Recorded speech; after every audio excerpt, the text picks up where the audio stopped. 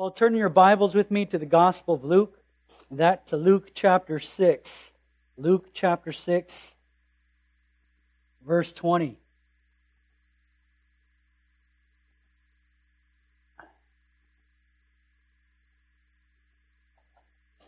Luke chapter 6, verse 20.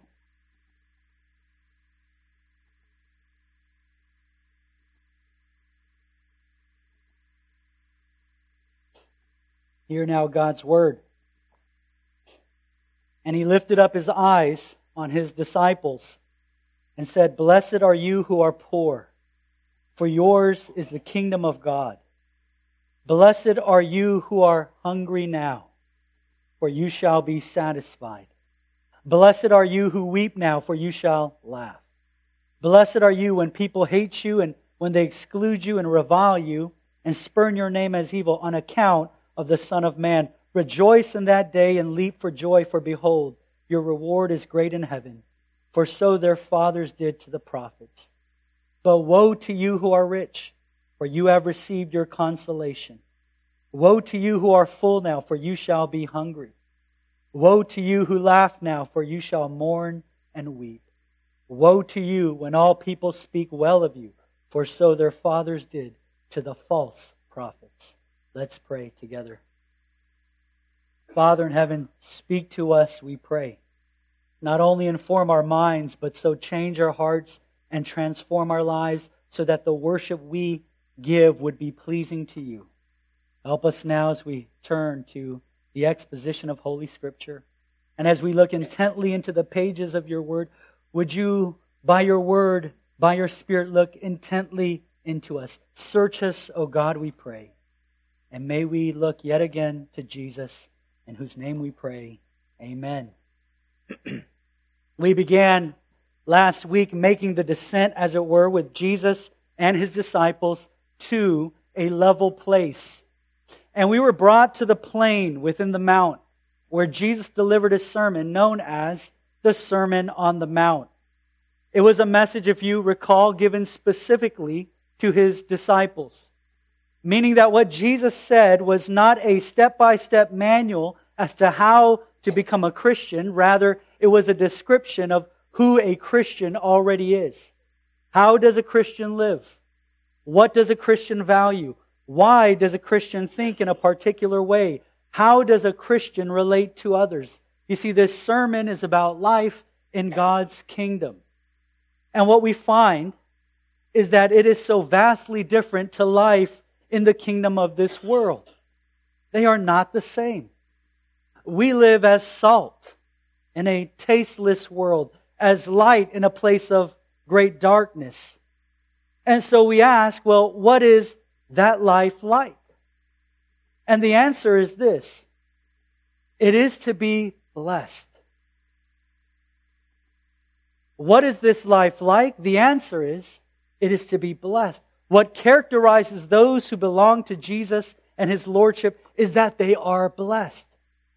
Jesus, He began preaching His sermon not by telling us what we need to do, nor by telling us what we need to be, but He began His sermon by telling us what we already are, that we are blessed.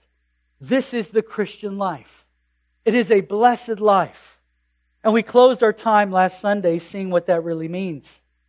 Not that we are simply happy people. To be blessed is not merely to be sentimentally happy or even emotionally happy, but involves something stronger. It's not so much about my feelings or my mood, but the very status of my whole being before the holy and living God. In that I live my life face to face with Him. I live in His presence and I live in His favor. You see, there is no greater blessing than to be ever before the holy and transcendent God and in communion with Him. You know what's interesting to note is that our English word for blessed came about through a few other words, actually, in that the word blessed was developed through time. It originally, in our English language, came from the word blood. And that because a thing was considered to be blessed when it was set apart by a blood ritual. It meant consecration. And so, for example, the elements of the communion service, they were called the Blessed Sacrament. We also use this sense when we speak of a prayer before eating a meal. We call it a blessing. For in our prayer, we consecrate the food we're about to eat, and we consecrate ourselves to God. But blessed not only came from the word blood, but it also came from the word benedict. And it came to mean to praise God. When we sing praises to God, we bless Him. Zechariah in Luke chapter 1, verse 68, after the birth of his son, he's saying, "Blessed be the Lord God of Israel, for He has visited and redeemed His people." But there was a third word in which the word blessed came from, and it was this. It was the word bliss.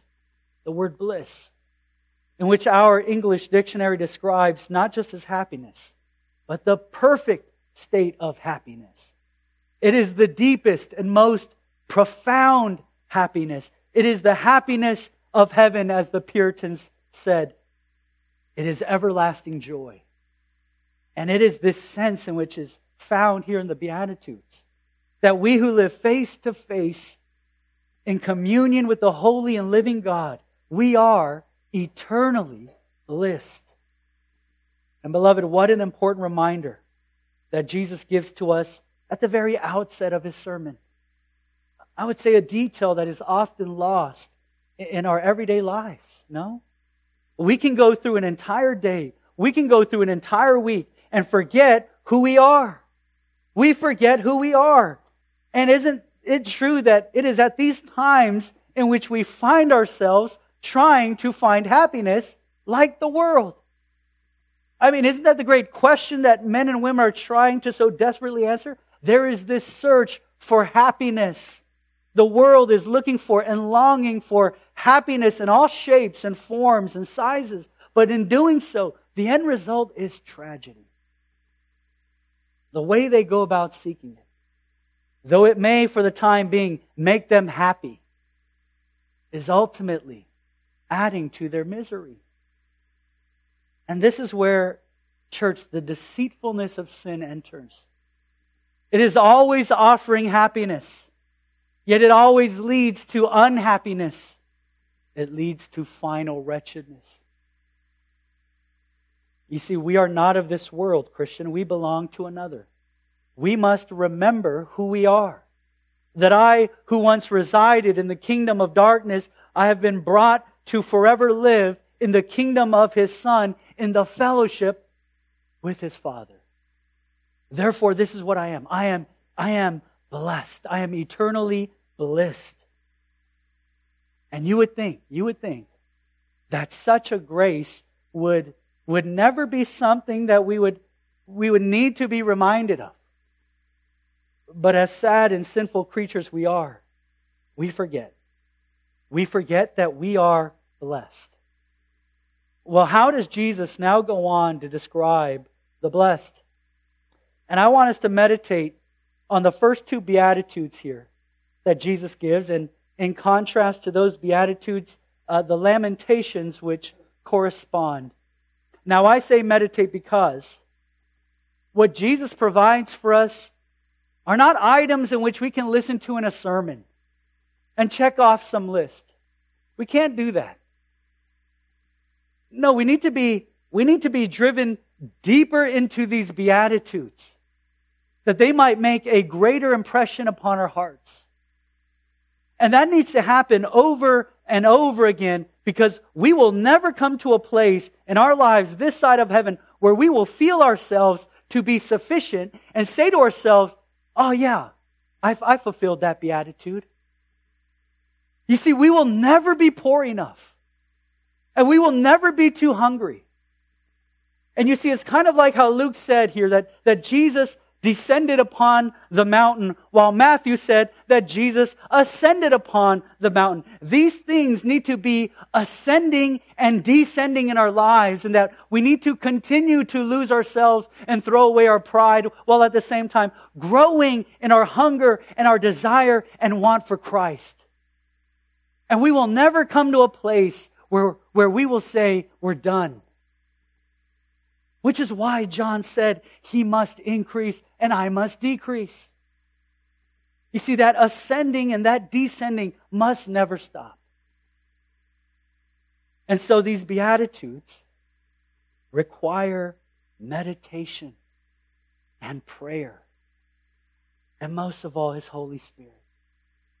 For the rest of our lives. Well, then we begin with the first Beatitude. Jesus describes those who belong in His kingdom as being firstly in poverty. Look with me in verse 20. And He lifted up His eyes on His disciples and said, Blessed are you who are poor, for yours is the kingdom of God. Of all the things Jesus could have said to begin His sermon, He said, Blessed are the poor. How is it that poverty could ever be considered a blessing? It's a sad reality. To be deprived, to be viewed as pitiful. What kind of world would being poor be seen as something to be envied or sought after? For sure, not in this world. But Jesus says that in His Father's world, to be poor is to be blessed. Now, it's important to know what He means here. And in order to know what He means, we need to know what He doesn't mean. The poverty Jesus speaks of is not material poverty. He is not speaking as to the lack of money.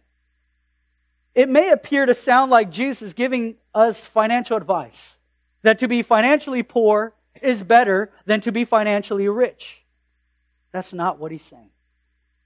It's because if that were the case, then we all better hurry and turn in our 2 weeks' notice, including myself.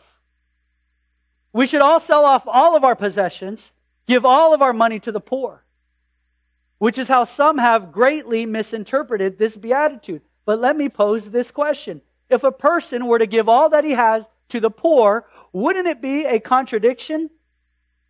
If being poor is what Jesus is calling us to, then why would a person give all that he has to make a poor person rich by giving him all that he has? Shouldn't he do everything not only to be poor himself, but to keep others in the same blessed condition? And we can take this a little further.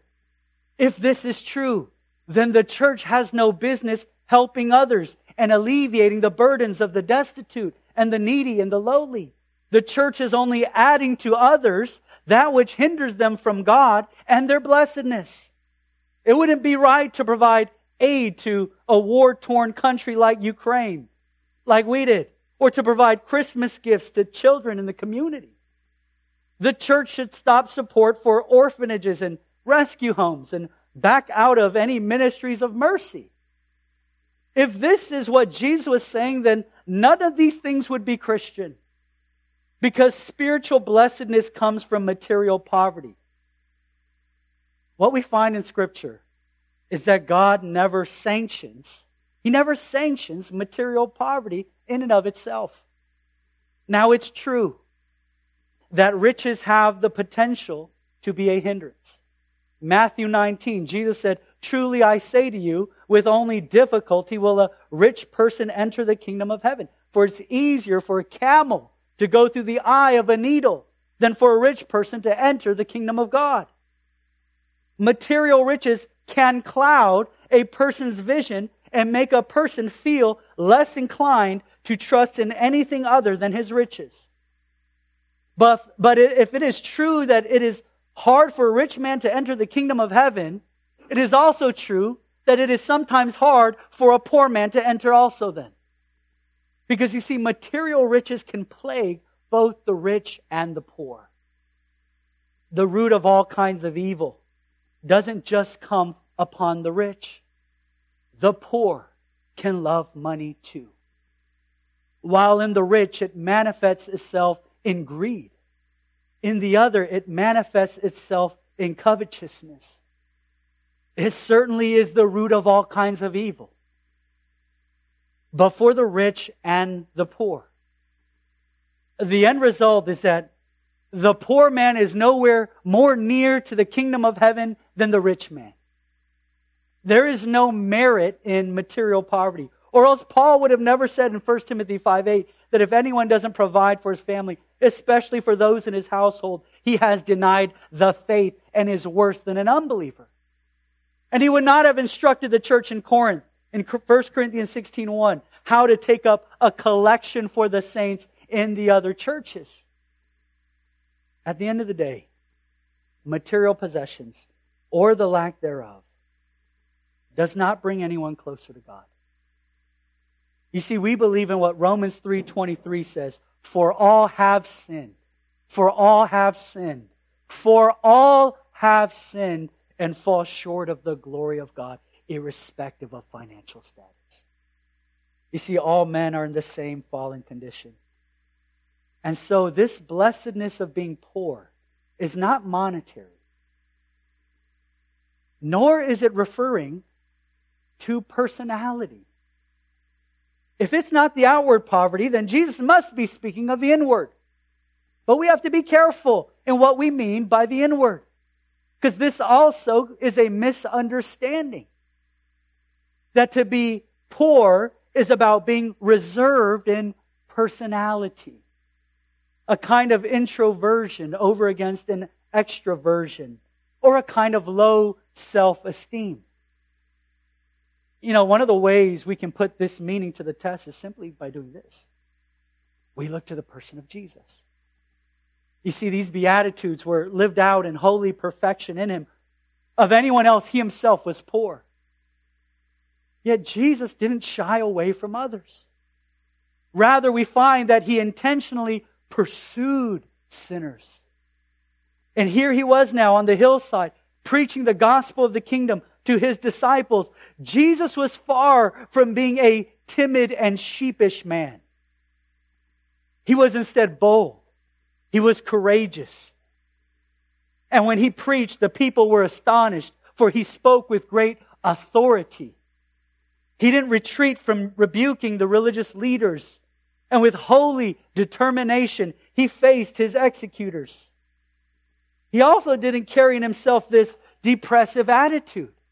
That's also not to be poor in spirit. No, He was joyful. He was the most joyful person who had ever lived. He was the blessed one. For the joy set before Him, He endured the cross. He told the parable of those who were faithful servants, and He called them to enter into the joy of their master. He enjoyed the fellowship of those who He came to save by eating with sinners and tax collectors. And so this poverty, isn't that of personality? Well then, what is this poverty? Not of money, nor of attitude, but of spirit. And that before God. Blessed are you who are poor. What did Jesus mean? It is the person who has recognized something of the holiness of God. And in turn, the corruption of sin in his or her own heart. And as such, utterly helpless, spiritually bankrupt, and finding in oneself no ability whatsoever to please God. And you see, no one can be a Christian without this spirit, and everyone who is a Christian has this spirit. This is the person who stands before God with nothing to boast of, but broken and feeling desperately lost. And as a result, crying out this plea, the plea for mercy. It is like the blind beggar in Luke chapter 18, sitting by the roadside crying out, Jesus, Son of David, have mercy on me. And while the people told him to be quiet, he kept crying out, Jesus, Son of David, have mercy on me. When God leads us to see that this is our real condition before Him, this poverty of spirit is born into our hearts. And as we see ourselves as we really are, as we see that we are undeceived in seeing ourselves, we see that our only hope is in the Lord. I mean, isn't this the spirit of those who came before the very presence of the holy God? Remember, it was Isaiah the prophet when he beheld the glory of the Lord. Remember the very first words that came out of his mouth. He didn't say, "Blessed be me," being in front of holy God. He didn't say, "Blessed be me," but he said, "Woe is me, for I am lost, for I am a man of unclean lips." That the most holiest part of this prophet, his very mouth in which he spoke the very words of God, were but the most unholiest when he came before a holy God. There was this tremendous awareness in Isaiah that whatever reason for boasting he possessed, it was before the Almighty, it was absolute nothingness. He found himself stripped of all of his pride, all of his self-assurance, all of his self-reliance. Why? He said, "For my eyes have seen the King, the Lord of hosts." And so he could only say, not "Blessed be me," but he said, "Woe is me." Jesus said, notice in Luke chapter 6, verse 24, "But woe to you who are rich, for you have received your consolation." It was an indictment to the richly proud, to those who were full of themselves. Yet here was Isaiah, standing before the holy and recognizing in himself all that Jesus said here in Luke chapter 6, verse 24. A rich and proud and boastful sinner. Well, what's the difference? What's the difference between Isaiah and the person that Jesus is rebuking here? What's the difference? Well, the difference between Isaiah and those who Jesus rebukes and condemns is this. Isaiah saw it in himself. He recognized it. That was the difference. He saw this in himself. And so he came confessing with the admission of who he was. You see in Luke chapter 6, verse 24, the rich who have received their consolation, they don't say to themselves, "Woe is me."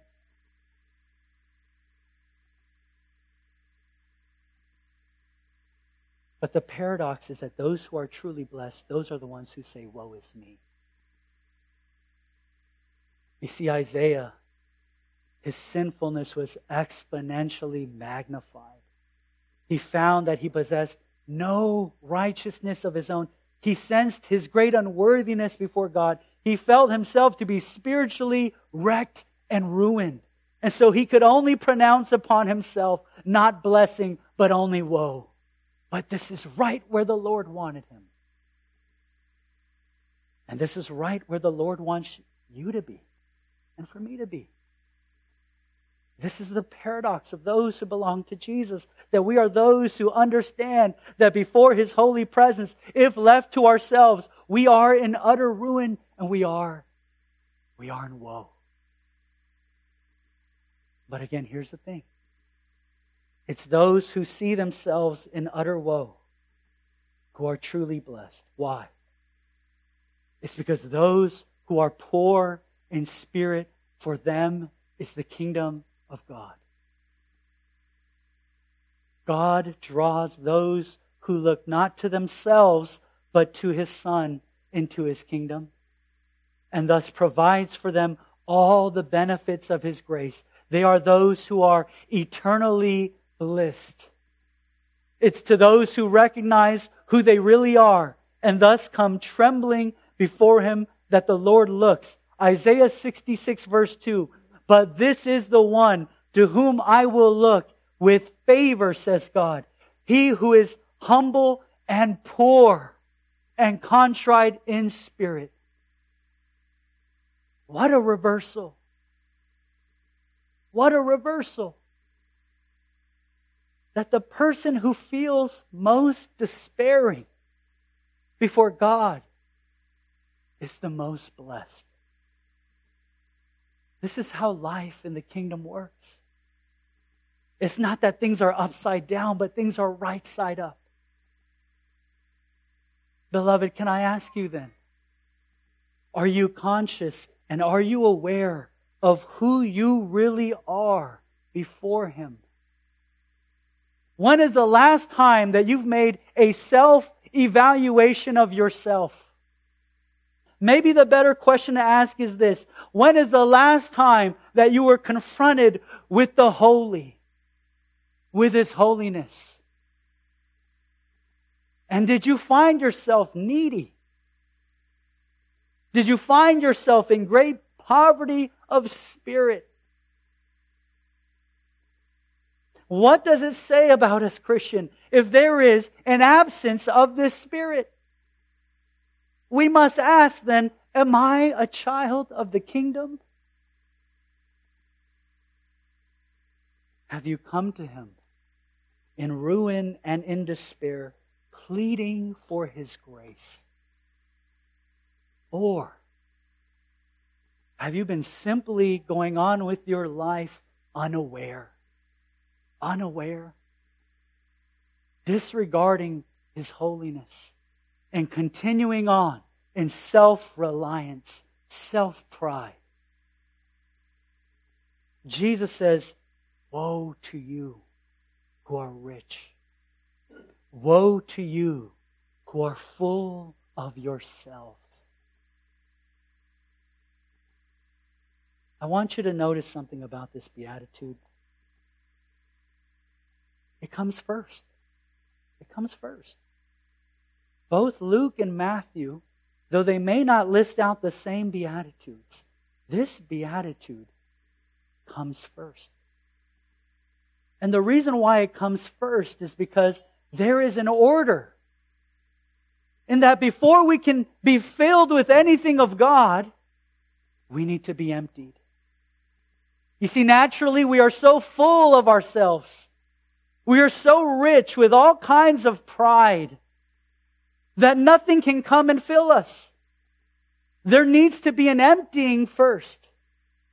Jesus said this at the end of Luke chapter 5. No one puts new wine into old wineskins. New wine must be put into fresh wineskins. In other words, before we can ever be filled, we must be made empty. We cannot be filled until we come humble, recognizing our poverty. We need to be made poor in spirit. It's as the hymn that we just sang goes, nothing in my hand I bring, simply to Thy cross I cling. Naked come to Thee for dress, helpless look to Thee for grace. Foul I to the fountain fly, wash me, Savior, or I'm dead. I die. This is the spirit of poverty. This is what it means to be made empty. Emptied of our self-confidence, emptied of our self-importance, emptied of our self-righteousness. This is the character of every single Christian. And the problem is this, that sometimes we forget. Sometimes we lose sight of this, do we not? We become so filled with pride and we become so full of ourselves. Well, you might be asking, well, what can we do? What can we do? This poverty of spirit will never be created by looking within or by looking at those around us.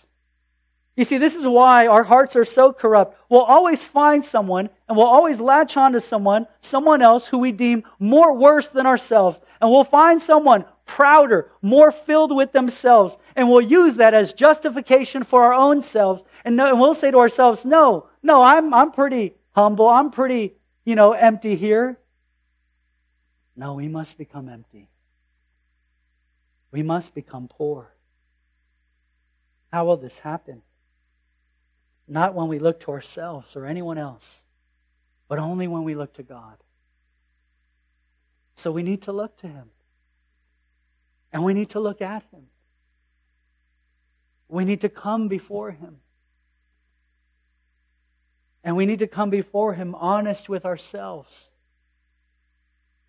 And the more we look at Him, the more hopeless we will feel by ourselves and in and of ourselves.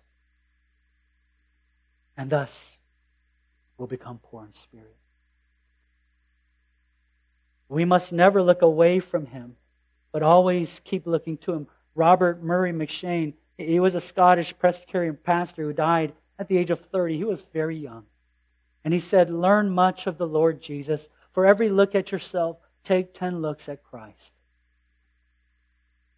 And our issue is that we look more to ourselves and only to ourselves than to Christ.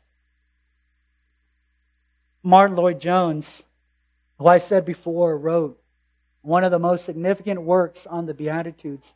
He said this, he said, above all, look again at Him, and then you will have nothing to do with yourself. You cannot truly look at Him without feeling your absolute poverty and emptiness. Then you say to Him, nothing in my hand I bring, simply to Thy cross I cling. You see, it's so important that we sing the right songs. And what we find in this beatitude is really the gospel. This is the gospel. That in light of a holy God, we see ourselves for who we really are. That we are ruined sinners, unworthy debtors, recognizing what is the real situation. That I am under the just judgment of God. You know, I've been saying that this sermon is for believers and not for unbelievers. Jesus lifted up His eyes and spoke to His disciples. But without a doubt, you see, there were those on that hillside listening to whom Jesus was indirectly speaking to. But we know that with the Son of God, He never indirectly speaks to anyone. He always speaks directly. And I'm sure that had to be the case with those who had simply come to be healed. They came for the physical benefits, but they left with so much more. Non-Christian, can I ask why you're here? For what benefit have you come this afternoon? The Lord Jesus is speaking through His Word and is speaking directly to you, confronting you with who you really are, who we all are before Him. An unworthy, vile, proud sinner. Do you see this? Do you feel this deep sense that you are but nothing before the holy and living God? And if you do, it means that you are being emptied. You are being made poor. And that's a good thing. Now, having been made empty, come hungry, come needy, come desiring a righteousness not of your own, but of the only righteousness which will save you. Jesus Christ and His righteousness alone. Come hungry for that. Look to Christ who, though He was in the form of God, did not count equality with God a thing to be grasped, but made Himself nothing, taking the form of a servant, being born in the likeness of men. And listen to this, and being found in human form, He emptied Himself. He made Himself poor by becoming obedient to the point of death, even death on a cross. You see, the gospel is that Jesus, in emptying Himself and becoming poor for sinners such as ourselves, He did so to fill us, and that to fill us with Himself. To provide for us a righteousness that doesn't condemn, but a righteousness that saves. There is an order to these Beatitudes.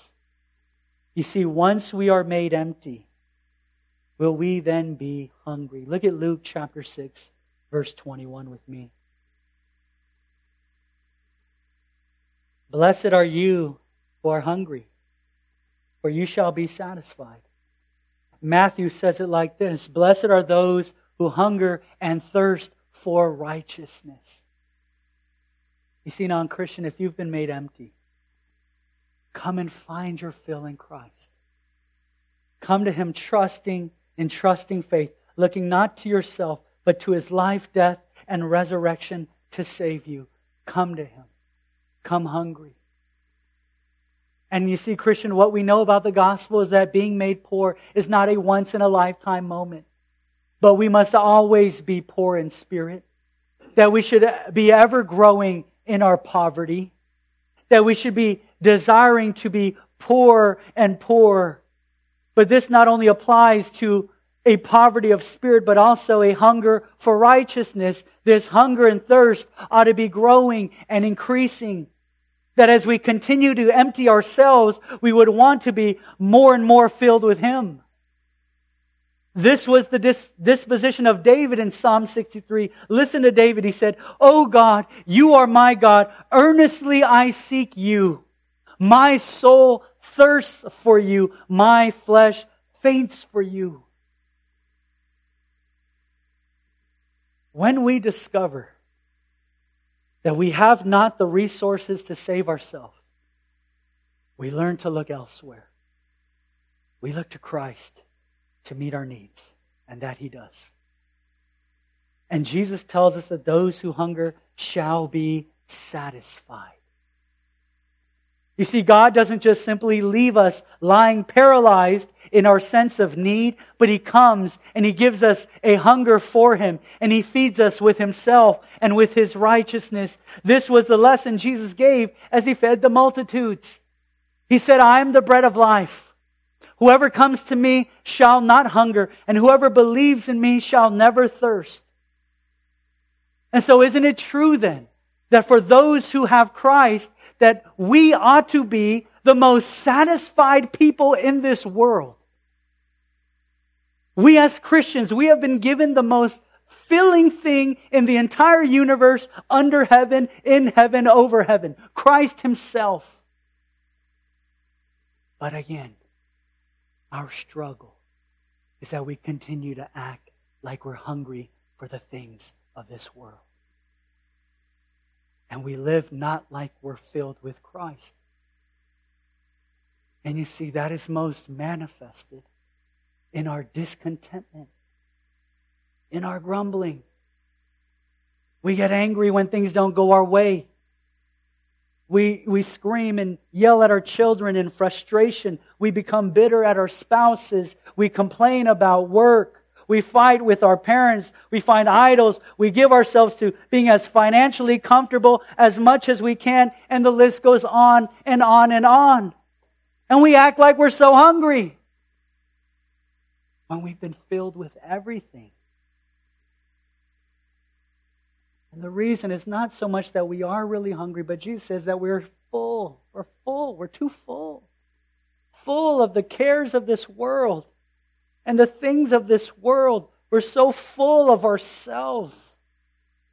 Woe to you, He says, who are full now, for you shall be hungry. It's another paradox. That as we keep trying to fill our lives with the things of this world and ourselves, the more dissatisfied and hungry we will be. But Christian, let us run to the fountain. Remember, Jesus said in the Gospel of John, He said to the woman at the well, He said, everyone who drinks of this water will be thirsty again. And He was talking about the water of this world. He was talking about the water, the physical water. Let us drink at the right fountain, the fountain which is Christ. Jesus, He said, whoever drinks of the water that I give, he'll never be thirsty ever again. And it may be, and we do this, I do this, we drink from the wrong fountain. Beloved, has this been happening to you? It happens to me.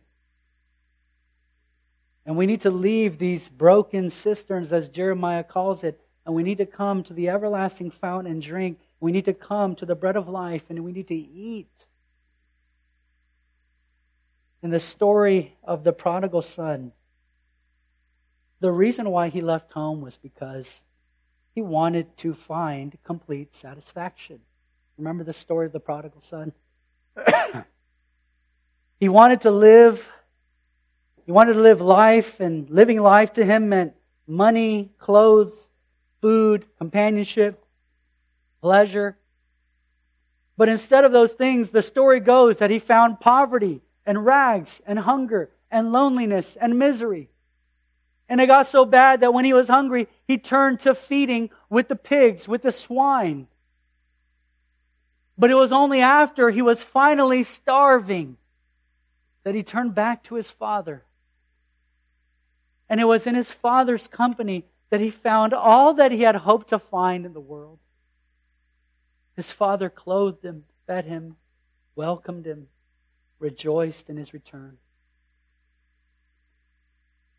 And you see, Christian, it might be that you need to return. That you need to return back to your Father. And so may we then come to Him. And we will not be disappointed. If we come to Him, we will be satisfied. And so let's come back to the Father. Let's pray together. Holy and eternal God, we pray that these Beatitudes would continue to circulate in our hearts and in our minds. Would we lose ourselves and so see Christ? That we would be empty and filled with Him. And would we be needy and always needy for Christ? And if not, make us so. We confess that we are filled with pride and sin and our own self-sufficiency. Break that in us. Humble us, Lord. Confront us as we come before your presence. Forgive us for thinking so highly of ourselves and so little of Christ. Cause us to see ourselves for who we really are and Christ for who He really is. And we thank you that in Christ He has fulfilled all that we could not. He is truly the Blessed One, in whom all our blessings flow. It's in the name of Christ we pray. Amen.